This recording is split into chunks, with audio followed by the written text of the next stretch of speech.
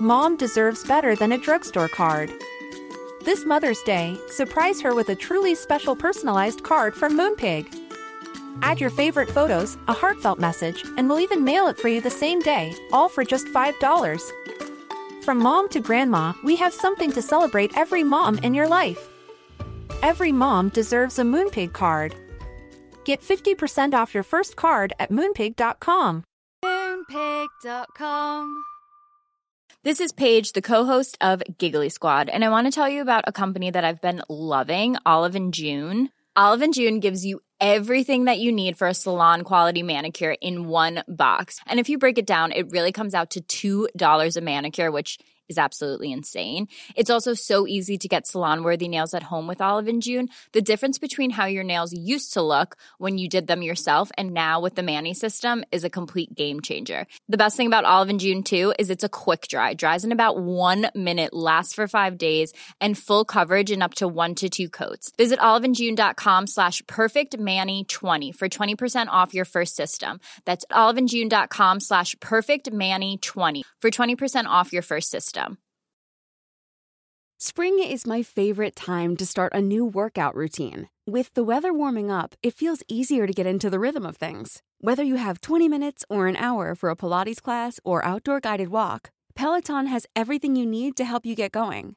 Get a head start on summer with Peloton at onepeloton.com.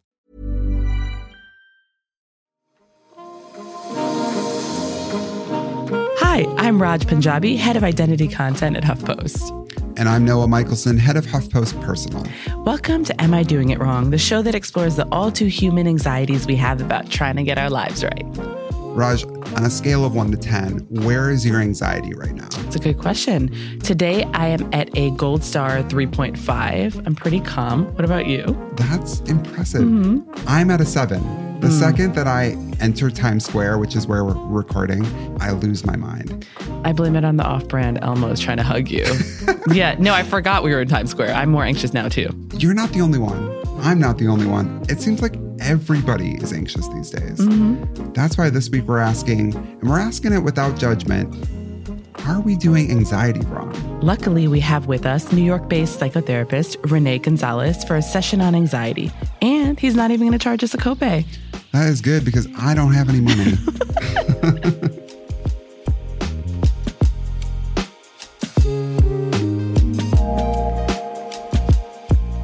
Thank you so much, Rene, for being here. We're so excited to have you because we are all super anxious. I know I am. Can you fix us? That's a really good question. And listen, I also feel anxious. And I have to be honest with you guys, when I got the invitation, I had pretty intense anxiety for about 2 minutes. It like shot up to an 8 and then it went back down and I was like, okay, I can do this. And I'm kind of like putting that out there because I think a lot of us have anxiety and in the moment it feels like it's never going to end, but it usually does. Oh, thank you so much. So you're an expert in more ways than one. Yes. Yeah. So the first thing, you said everyone has anxiety and they do. So the first thing I want to clear up in here, because this episode is for everyone, we know that there's different types of anxiety. So can you tell us a little bit about the difference between just plain stress or anxiety that's linked to certain situations and more disordered clinical anxiety? Stress and anxiety can be acute. It can be chronic, right? So sometimes it's as simple as I have a deadline and once it's over, I feel better and I'm not anxious or stressed anymore. And then sometimes it's like this very chronic thing where it just kind of keeps going. And usually that's like when we're in situations where a lot of things are just kind of continually coming up. Right. I would say that you kind of venture into the disordered area or camp once it's been going on for a while. So, for example, generalized anxiety disorder, that's like the famous one, right? It's the most common one. And so that's the one I have. Fancy. Yeah. And so, usually to even get diagnosed with that, you have to have it for about 6 months. And where you're having that anxiety like most days than not. And there are a lot of different types of disorders around anxiety, but with GAD specifically, a lot of times the concerns are really about like everyday, somewhat mundane things. It's like, how are my kids doing at school? I have a commute ahead of me. Like, am I going to be able to manage this commute? Is there going to be lots of traffic? Am I going to be late to work? And so that's kind of more specific to GAD, I would say. Okay, super helpful. So it doesn't have to be, I think sometimes people think like I have to be having 3 panic attacks a day to be diagnosed with something. But you're saying it can be this really low level, just constant anxiety that's invading our lives. And that could actually be a disorder that we could be diagnosed with. Exactly. And what I've noticed with people with GAD specifically, it's almost like their brains are latching on to different things. So it's like one stressor kind of goes away and then another one comes up. It's almost like our brain is always looking for the danger. So it could be really debilitating, but panic attacks too. I mean, those are incredibly debilitating. And that's a whole other disorder, right? That's panic disorder. And so all of these things, can really be a sign that you have an anxiety disorder. So from what I understand, it's kind of like a spectrum, right? Like you can feel these emotions and sensations on a much lower level, but then it can go as far as having multiple panic attacks a day. Oh, yeah. I mean, and it could go further, right? Because it could be, pretty gentle anxiety. It's pretty mild. But, in more severe cases, we're talking like you said, panic attacks or even PTSD, where people are getting triggered and having flashbacks and having these really kind of debilitating moments, right? So it can really be very severe. I am 45 years old, and it seems like in 2023, so many more people have anxiety than I remember when I was a kid. And obviously, when I was a kid, I wasn't thinking about anxiety, but it just seems like in general, in popular culture, in our culture, everyone is anxious now. I think you were saying, Raj, like 40 million people. Yeah, it's something like nearly 20% of the American population has been diagnosed with an anxiety disorder. And lots of other people haven't been diagnosed. Right. Renee, is there a reason why now it seems like more people are dealing with anxiety? Or am I just imagining that? In 1962, was everyone also super anxious? Yeah, is it just like documented now? Right. Yeah. I would make the argument that in the 60s, people probably were experiencing anxiety, but the language around it probably didn't exist the way that it does today, right? And it was probably more stigmatized. But I would make the argument that I think, I think a lot of us actually have a good reason to feel anxious. There's a lot of stuff that's going on in the world. There are things that are going on like in our backyards that are pretty scary. And so I think that some of the anxiety that's been coming up makes a lot of sense. It's very reasonable. I like this idea, though, that maybe in the past we didn't have the language to talk about it, or we didn't see ourselves in the world or other people like us with it. Totally. It's like coming out to like people say like, why are there more trans people now? And it's like, there probably aren't more trans people. Yeah. We just didn't have the language and people didn't know that they were trans before. And so now it's like, are people more anxious? Maybe not, but like we have ways to actually label anxiety that we didn't 20, 50, 100 years ago. I just think about even in certain different demographics, like they called women hysterical, or, they called people crazy and unhinged. Like, there was different verbiage around it. Completely. So Renee, I want to ask you, I know that this varies depending on who you are, but what are the physical symptoms of anxiety? Physically, right? Like that might look like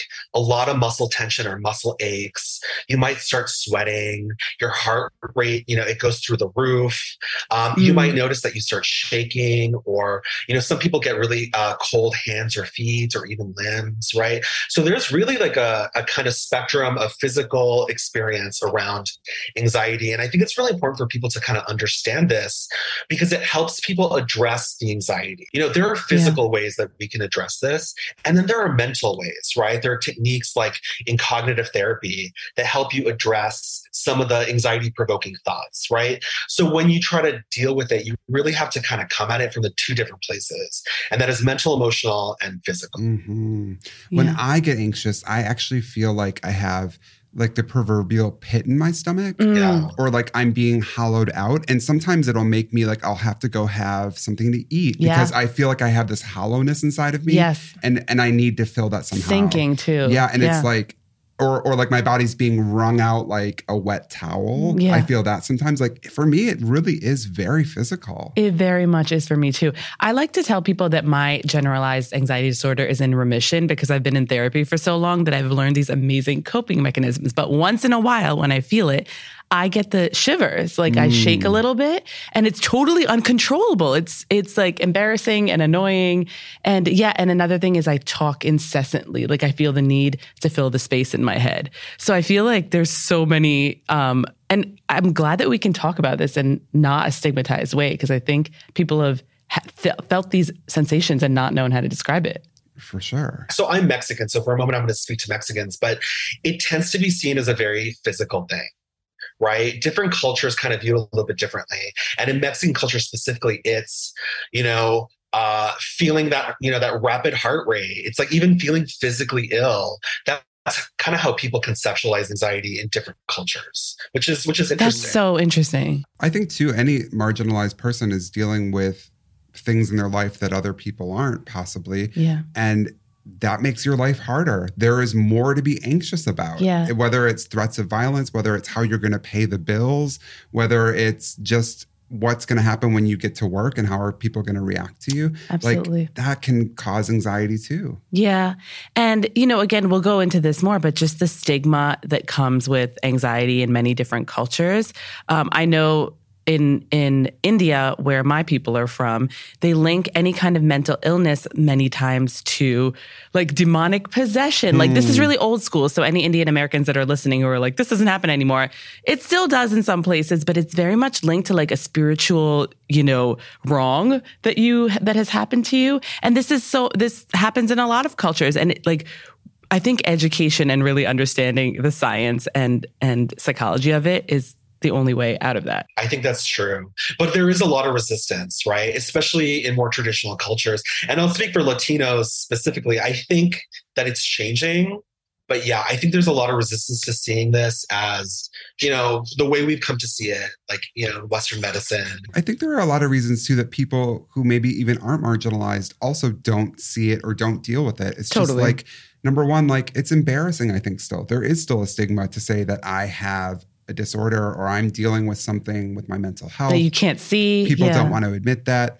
It's hard to find ways to deal with it oftentimes, especially we're going to get into therapy and other coping mechanisms, but like, you don't have the time, you don't have the money. It's just like, there are so many ways that you can stay stuck in your anxiety because you don't know how to get out or you don't even want to admit that you have it. Totally agree.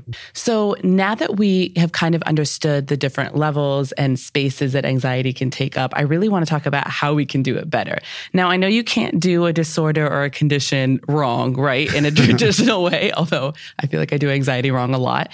I really want to know how we can get a grip sometimes when we need to, feel less guilty about it. So let's start talking about how we can cope. Can you tell us a little bit about spiraling and catastrophizing? These are common anxiety-related behaviors I know I participate in. What is that and how can we stop doing that? Yeah. I actually tend to use the word catastrophizing. Your mind is going to the worst case scenario. And in the process, you are getting really, really anxious. So catastrophizing is pretty brutal. And it can really kind of increase that anxiety. And, there are different ways to combat this. But I think that one of the first things that we can do is learn to start labeling when we're doing this. And some of us are good at that and some of us aren't, right? Some of us are like, okay, I'm spiraling right now. I am catastrophizing. So that's kind of like the first step. And what I tend to do with my clients when they're in session with me is I'll often ask them, what is the worst case scenario that's on your mind? And they'll talk about it a little bit. And I find sometimes just talking about it can desensitize people in itself like a little bit. But usually I'll then ask, what is actually the most likely thing to happen here? Like, is that worst case scenario actually the thing that you think is going to happen? Most of the time it's not. And when that's the case, the next steps are easy because the next step is, okay, let's imagine that thing that you think is going to happen actually happens, right? You might go into specifics around what that looks like. And then I would ask, okay, so like in a week after this, like, how do you think you're going to feel? And, maybe like, oh, I still feel pretty nervous, and I'll say, okay, what about in a month or 3 months or 6 months or even a year? And a lot of the time, I mean, the vast majority of the time, we get to a year and they're like, I wouldn't even be thinking about it at that point. And I think it helps people understand that this is something that they can kind of pass through and that they're going to survive.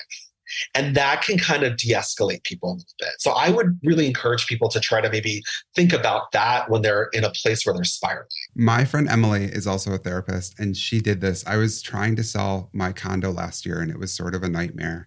And I was really spiraling. And she said to me, okay, I want you to think about future Noah.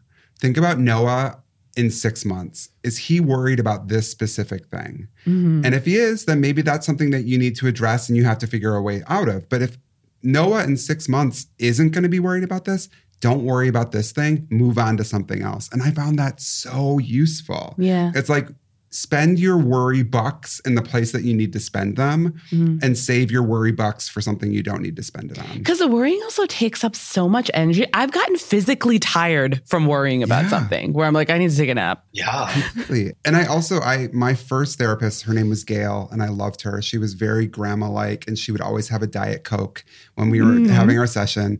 And she would say the same thing to me as well. She would say, okay, Noah, what is the worst thing that's going to happen if this happens? And I would say, I know you're right. It's going to be fine. And she'd say, no, actually, I want you to say out loud, verbalize that's terrifying, the worst thing. And then I would have to. And then she'd say, okay, even if that happened, you would get through that, wouldn't you? And when I sat and thought about it, she was right. You know, it wasn't going to kill me. My life wasn't going to be over. And when I just sort of stopped to think about that and went through the motions of figuring it out, it like made that worry evaporate. Yeah. It's really useful. It's kind of a little mental board game where you like skip a few steps and you're like, where are we going here? Yeah. Yeah. So I love that. And it's something we can all do. I mean, I think it's great to be in therapy, but even if you can't afford it, you're not in it, there are these tools where you can stop yourself and just say, okay, what is really going on here? What's the worst thing that's going to happen? Do I need to be worrying about this? Yeah. Absolutely. Catastrophizing specifically, they call it a cognitive distortion. It's a way of looking at information that kind of distorts your sense of reality. And so some other examples might be like seeing things as black and white, right? I'm either good or I'm bad. There is no in between. It might also be minimizing something that's actually really important, or magnifying something, turning something that's not that big of a deal into something huge. It could be personalizing. Right. So these things take a lot of different forms. And anybody out there who doesn't have access to therapy but wants to learn more about this, I would say go to Google, look up cognitive distortions. A lot of times you'll find the list and it tells you exactly what to do to counteract them. So there are a lot of resources out there around dealing with this specifically. You know, I was just telling Noah that looking things up or learning about them in therapy and in their exact terms makes me feel so empowered, because it makes me feel like this is not my fault. I'm not a jerk or a weak person. These are real things that are happening in my brain and they're happening to other people. And not only can I figure out what's happening, but I can probably stop it from happening. Yeah. It's so empowering. One of the wonderful things about being a therapist is that you learn to see these things in other people pretty easily. And so when I teach clients this, I say, okay, work on identifying this in yourself. But if you can't, try to notice them in other people. And it becomes like a superpower because you start to realize, oh, this person is doing this. And so I might be interpreting them in this way, but actually they're having their own internal experience and it probably has nothing to do with me. Oh my God. And it is sometimes easier to see stuff in other people than yourself. I have a friend who is currently going through a really tough breakup. And, you know, in one of her more emotional moments, she was just feeling really bad about herself. And I was like, listen, we don't judge ourselves in this space. Like, this is a kind space. However you feel right now is how you're going to feel. Everything is right and okay. You are not a bad person, for having these feelings. And then I was like, wow, I judge myself all the time for feeling sad about something, feeling anxious about something. And I'm like, okay, removing the judgment is probably a good thing. Yeah, absolutely. Yeah. I completely agree. And self-compassion. I think a lot of people, when they hear about self-compassion, they cringe a little bit. At least this is what I encountered with my clients. But self-compassion can go a really long way in helping us be more accepting of our anxiety. And so, I really encourage people to think about it and to try to practice talking to yourself in a voice that's very similar to how you would talk to somebody that you love. Or even like a child, right? It's like kind of like connecting with an inner child. That can be really helpful sometimes. Let's take a quick break and we'll be right back with more Am I Doing It Wrong?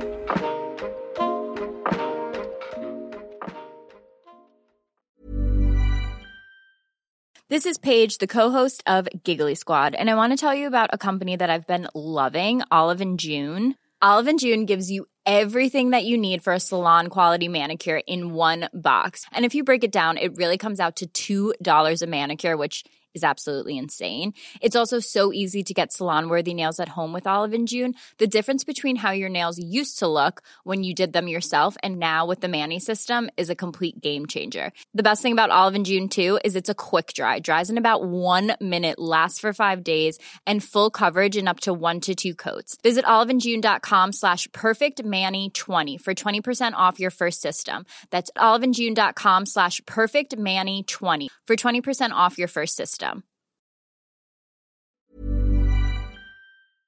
This show is sponsored by BetterHelp.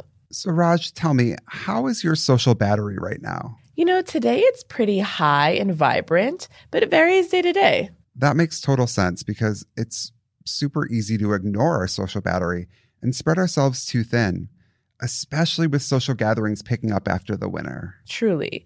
Therapy can give you the self-awareness to build a social life that doesn't drain your battery. For me, therapy has been illuminating. Just to be able to process day-to-day anxieties has helped me so much. I kind of wish that for everyone.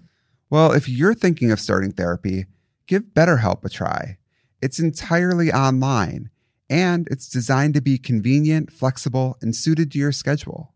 Just fill out a brief questionnaire to get matched with a licensed therapist and switch therapists anytime for no additional charge. Find your social sweet spot with BetterHelp. Visit betterhelp.com/doingitwrong today and get 10% off your first month. That's BetterHelp, HELP.com/doingitwrong. This episode of the podcast is brought to you by Yahoo Finance. Raj, I've got a question that I've been asking myself a lot recently. Tell me. Am I investing wrong? Ooh, I see what you did there. But I'm sincerely asking because look, I have investments, I have an account here, a 401k there, and I'm really lucky I don't have any crushing debt. But until recently, I haven't had the confidence that I've been doing it right. I know what you mean. We all want to make sure we're making good financial decisions, not just doing whatever Susie Orman told us to do 10 years ago. Exactly. But that's why I've been using Yahoo Finance. Tell me more about it. Well, with Yahoo Finance, I've been able to consolidate all of my accounts into one place. And I gotta tell you something, it's been so much easier. Okay, Yahoo Finance. It's giving nostalgia. Absolutely. You know, I found Yahoo Finance to be incredibly helpful for tracking everything I need with all of my money. And as you probably know at this point, I'm quite wealthy. I know, spiritually and literally. I am not a wealthy 1%er yet. So would the service be good for me still? Oh, 100%. Yahoo Finance is good for everyone, from the very seasoned investor or just a normie like you who's looking for a little extra guidance. It gives you all the tools and info you need. So if I'm hearing you right, it sounds like Yahoo Finance will give me a holistic look at the financial news cycle, original editorial perspectives, and so much more. That's exactly right. And let's just say Yahoo Finance is going to be the perfect place to link all your brokerage accounts for a unified view of your wealth, including your 401k and other investments. Hell yeah. I cannot wait to make it rain with the help of Yahoo Finance. So, for comprehensive financial news and analysis, visit the brand behind every great investor, yahoofinance.com, the #1 financial destination. yahoofinance.com. Once again, that's yahoofinance.com.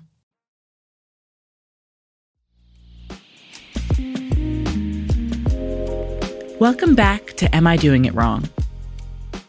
It seems like a lot of the coping mechanisms are sort of trying to get people to, #1, understand what their feelings or thoughts are. Yeah. So, journaling, reflecting, that kind of thing. So identifying what you're feeling and why you're feeling it. And then it also seems like some of it is also understanding that feelings or thoughts are just feelings and thoughts. Like when I hear about people meditating, it's like, yeah, the purpose of meditating is like you can have these anxious thoughts come into your head, but then you let them pass by. Yeah. And you're like, that's just a thought and I'm not going to stay focused on it. Attached to it. Yeah. What are some of the other coping mechanisms that you think maybe are even kind of 101 basic ones, sure, but that people should be trying when they're experiencing anxiety? Now, are we talking about drugs right now or non-drug coping mechanisms? No, I think non-drug. Okay. I think just like you're an average person and you're like, I feel really anxious right now. What could someone do to deal with that? I would say the most basic thing or a good place to start would really be with breathing. And so a lot of times when we get anxious, our breathing kind of goes out the window, right? We might breathe very shallowly. We might actually hold our breath. I catch people holding their breath all the time, right? And so kind of being aware of that and learning to breathe is really important. And I would say a really good place to start would be, lay down, get on your back, put one of your hands on your chest, put another one on your tummy, right? And what you want to do is when you breathe in, you want to expand your diaphragm. So you want to make sure that the hand on your chest either stays in place or goes down a little bit. And the hand in your stomach needs to come up as your belly is filling up with air. And you want to practice that for a while, right? And sometimes we have to do this for like 10 minutes, 15 minutes before we really calm down. Some people are really good at it and it works like pretty quickly. But in general, I would say practicing this is pretty important if you want it to be useful. But it will work. At first when I heard about the breathing exercises, I was like, this is like some, boo hockey, like it's too easy or whatever. Yeah. But once you do it, we do forget to breathe. This sounds really weird, but I notice too all the time that I'm like holding my breath, or I have these like short, jagged breaths when I'm feeling anxious. But it kind of like, strong arms your body into regulating itself. I was going to say the breathing, right? And the shallow breathing or the fast breathing, that really is usually partly responsible for some of the other physical reactions that we're having, like the shaking, for example. So regulating your breathing, it will slow down your heart rate. It will kind of keep the shaking in check. Wow. And now we're getting into a little more esoteric coping mechanisms, which I really wanted to do because I want to offer people who are listening to this some more unexpected advice. Because unless you're in therapy really digging into this stuff, you're not going to get to hear this. So let's hear more, Rene. What's another coping mechanism, non-drug related still, that is you don't think people know about? Well, here's one I want to ask you about, Rene. What about having sex? An orgasm, is that good for anxiety? That seems physical, right? I don't know if you guys have ever heard of something called DBT. It stands for dialectical behavior therapy. It's very practical approaches to dealing with all sorts of things, including anxiety. And if you ever buy one of these workbooks, it has the big list of pleasurable activities. I mean, there are like 300 things on this list. One of them is sex. One of them is masturbation, right? I mean, there's like so many different things that you can do. So I encourage people to kind of, you can even Google the big list of pleasurable activities, and that will give you a lot of kind of ways to distract yourself. But I would say maybe like more esoteric ones would probably be the ones that you would do like in therapy.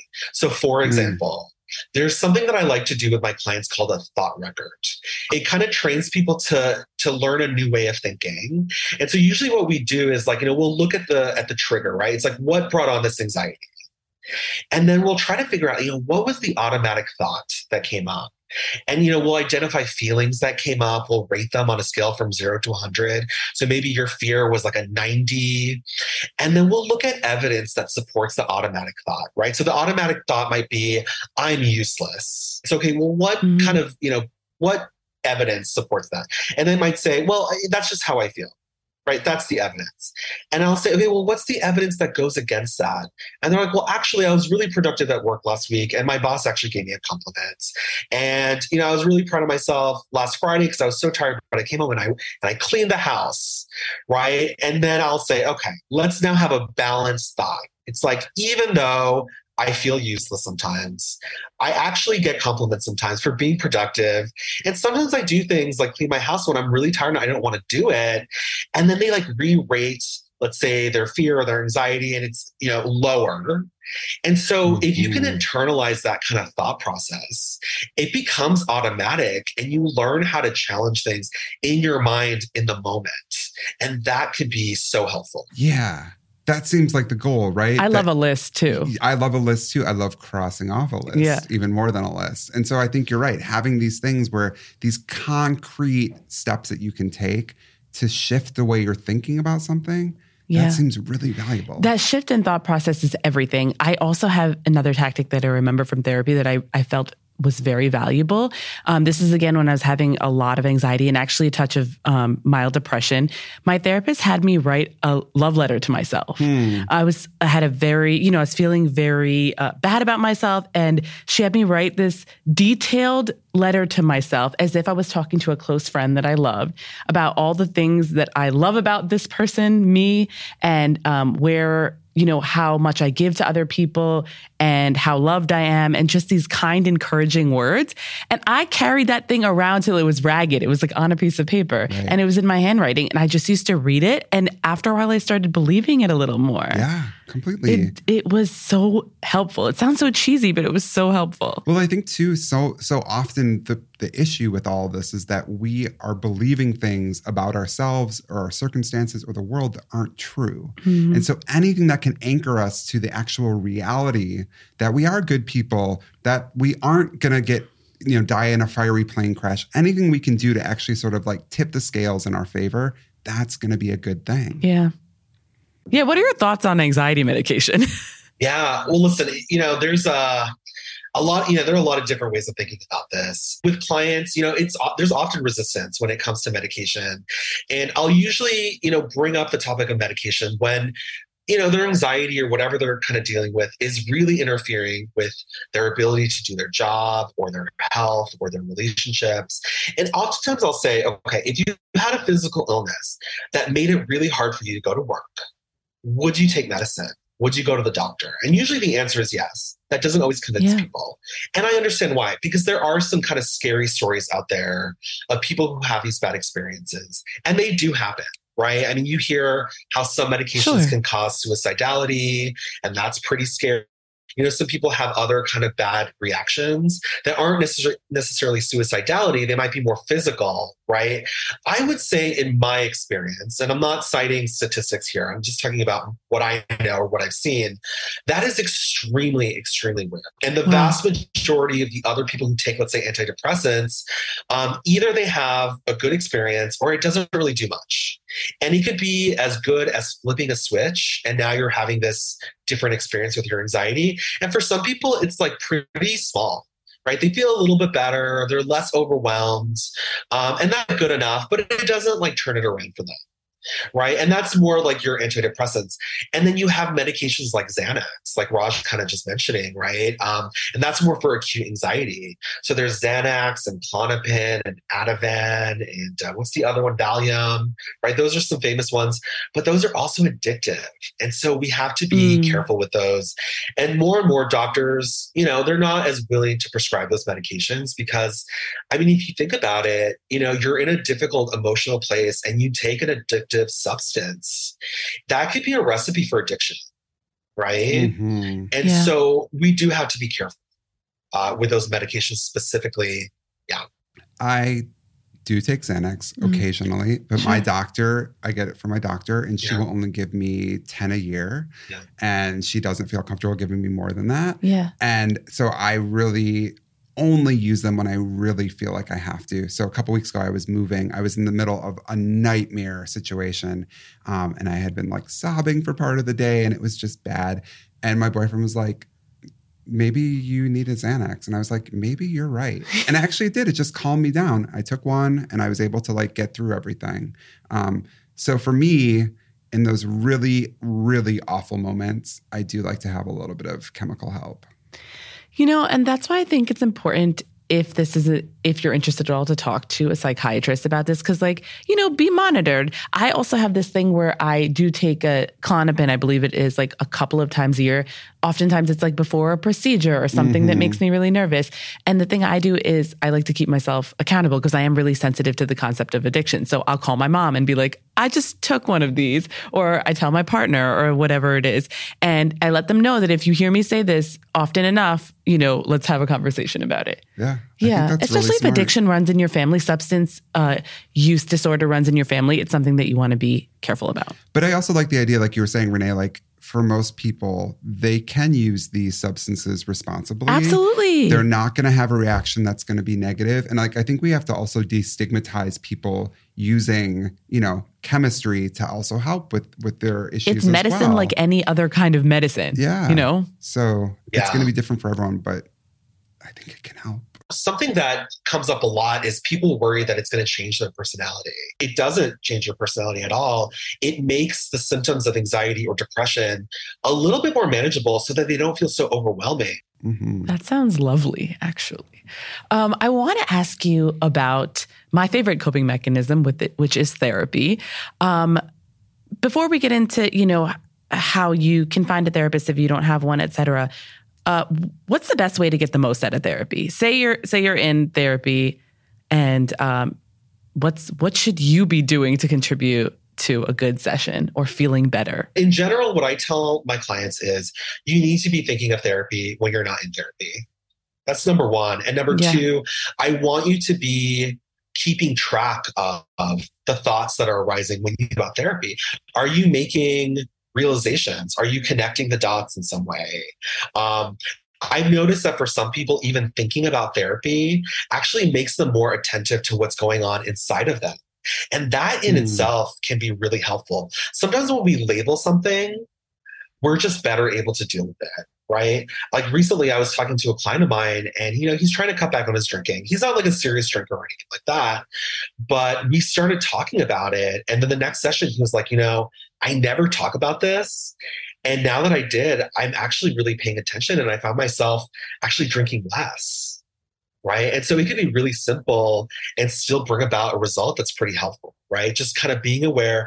And then you bring that to therapy and we talk about it. We talk about the progress. We talk about what you can do with this insight to help you reach a certain goal or to help you continue to reduce anxiety or depression. So I am totally guilty of this. I don't have a therapist right now. I want one. I feel like the barrier to entry for a lot of people, myself included, is just it's going to be so much work to find one. Yeah. How do I do it? I'm going to have to go on dates with them till I find the right one. It could be 5 people.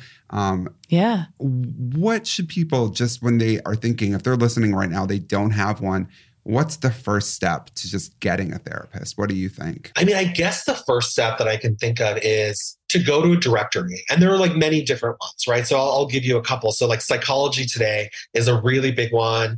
You can really access that anywhere in the country. You can put in your zip code, you can put in your insurance, and it'll kind of filter everything for you, even by what kind of issues you're trying to address. ZocDoc is amazing. And you could also just schedule the appointment right then and there on ZocDoc. There's My Wellbeing. That's a really good one. I think there's one called Zen Care. I've never used that one, but I know a lot of people use that one specifically. And there are really so many more.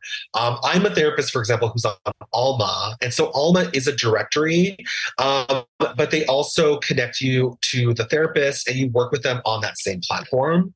And Alma is actually really wonderful. I highly recommend them. And also you want to connect to somebody on a personal level. For a lot of us, especially if you're POC, a lot of us want a therapist who's either also a POC or you can tell that they have a lot of experience with that population or they're sensitive to that population, because it's really about the human connection.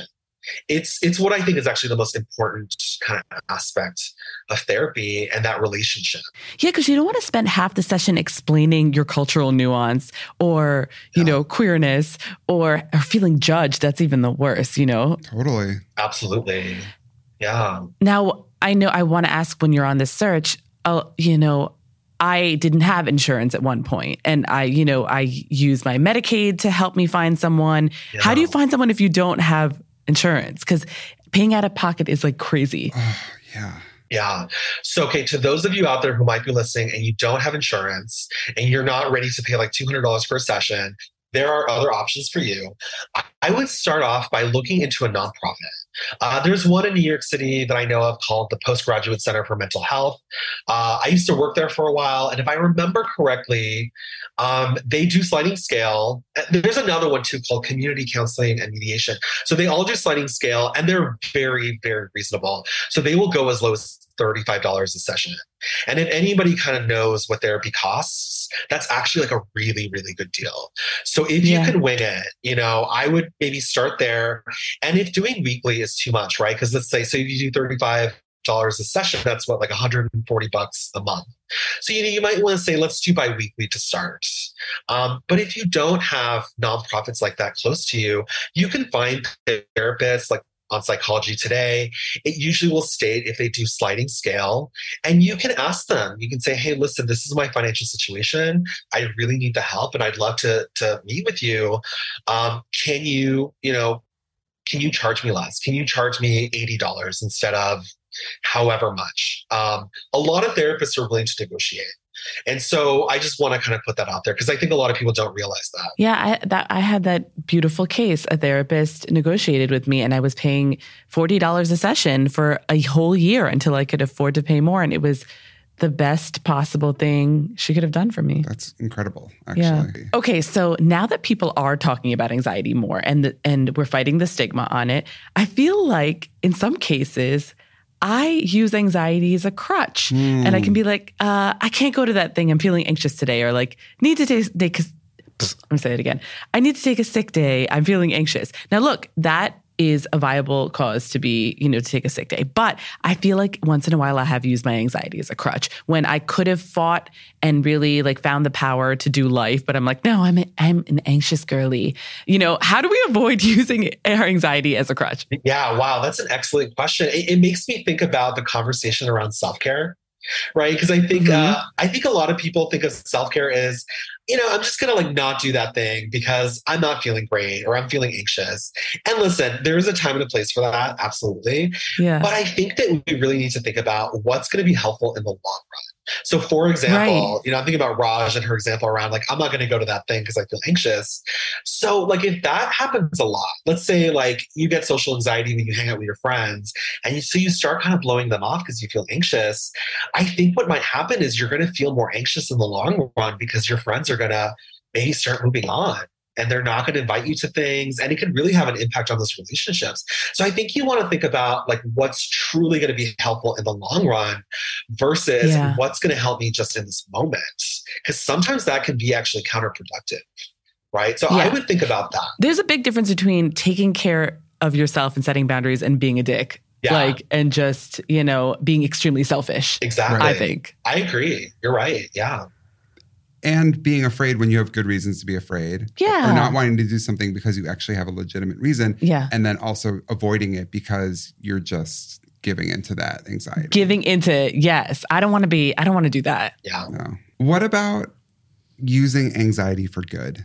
Are there ways in which actually having some anxiety actually might aid us in our lives or help other people? And to add to that, there's this great article that I linked to in our little note that talks about how sometimes anxious people are really good in crises. Could you say anything about that, Rene? It really is kind of like a call to action.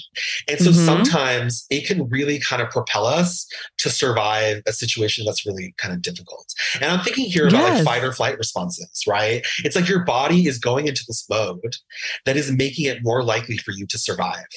So in situations like that, the fear or the anxiety can actually be really helpful. And I think in other situations too, it could be a driver for us, especially when we kind of want to stop feeling this way. It's like, well, I know if I just kind of face this, eventually like this anxiety is going to pass. And so I think in moments like that, absolutely, I think anxiety can be a driver. You know what? It's funny that you say that because some of my girlfriends have told me that they like having me around in high stress situations because I seem to know what to do because I've already like thought about the worst case scenario. Yeah. Like I've been a lot of people's bridesmaids and when things run amok, I'm like, okay, who has duct tape and a scissor? And like all of a sudden I like MacGyver something and people are like, wow, anxious Raj is here to save the day. Like I've already thought about how I can fix this situation. I think you can be a little anxious superhero sometimes. I'm not an anxious superhero. I'm just anxious. I'm just the one in the corner being like, fix it, Raj, fix it. We make a good team. Yeah, then. Exactly. Balance each other out. You'd be a good therapist, Raj. I can see that. Thank you. Yeah. Thank you. That means a lot coming from you. I would give you my money. Oh my God. And my worries. I will hold them safely in my bosom. Yes. Nice. Rene, thank you so much. I feel like I learned a lot today. I don't know about you, Raj. I do too, and I feel less anxious somehow. Well, good. I'm so glad that you're both feeling better by the end of this podcast. I was going to say session, even though it's not really a session. But, we're not paying you, Rene. We're not going to pay you. Sorry. Yeah. I mean, I'm happy to be here. And there's really so much more to get into with anxiety, but I think this is a really good start for sure. And just so we can leave people with something, if they do want to, order a book on anxiety and learn a little more, would you have any recommendations? Oh God, that's such a good question. I'm going to be honest. A lot of the books that I have are for professionals specifically, but I will say this, if you go to Amazon, there are so many workbooks out there about anxiety. Workbooks. Yeah. And you can find them and they will, they'll teach you coping skills. They'll teach you about anxiety, why it is, where it comes from, all those different things. And so I wish I had like one place that I could just kind of send you to, but I don't have anything off the top of my head, to be honest with you. Sorry about that. No, the workbooks are helpful. No, it gives people something to do. Yeah, for sure. Thank you so much. We really I learned a lot. We really appreciate it. Of course, anytime. Thanks for having me.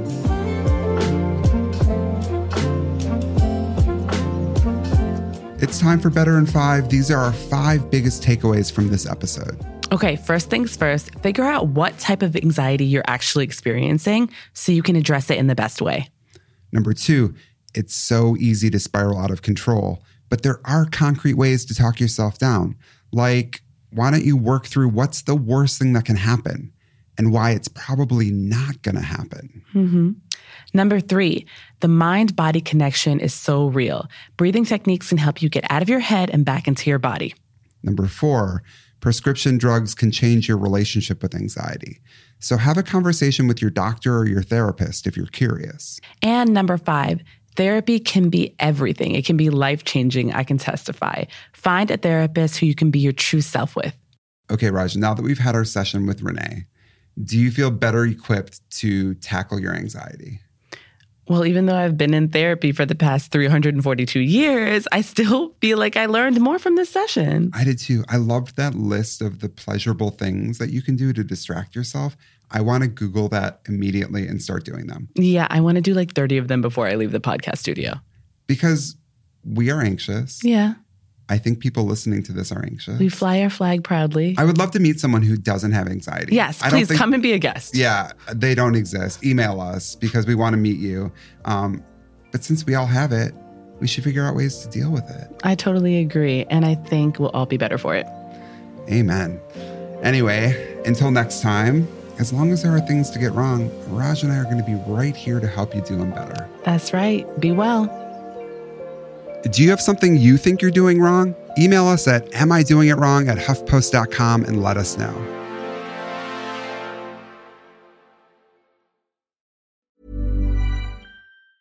Small details are big surfaces. Tight corners are odd shapes. Flat, rounded, textured, or tall. Whatever your next project, there's a spray paint pattern that's just right. Because Rust-Oleum's new Custom Spray 5-in-1 gives you control with 5 different spray patterns. So you can tackle nooks, crannies, edges, and curves without worrying about drips, runs, uneven coverage, or anything else. Custom Spray 5-in-1. Only from Rust-Oleum. Planning for your next trip? Elevate your travel style with Quince. Quince has all the jet-setting essentials you'll want for your next getaway, like European linen, premium luggage options, buttery soft Italian leather bags, and so much more. And is all priced at 50 to 80% less than similar brands. Plus, Quince only works with factories that use safe and ethical manufacturing practices. Pack your bags with high-quality essentials you'll be wearing for vacations to come with Quince. Go to quince.com/pack for free shipping and 365-day returns.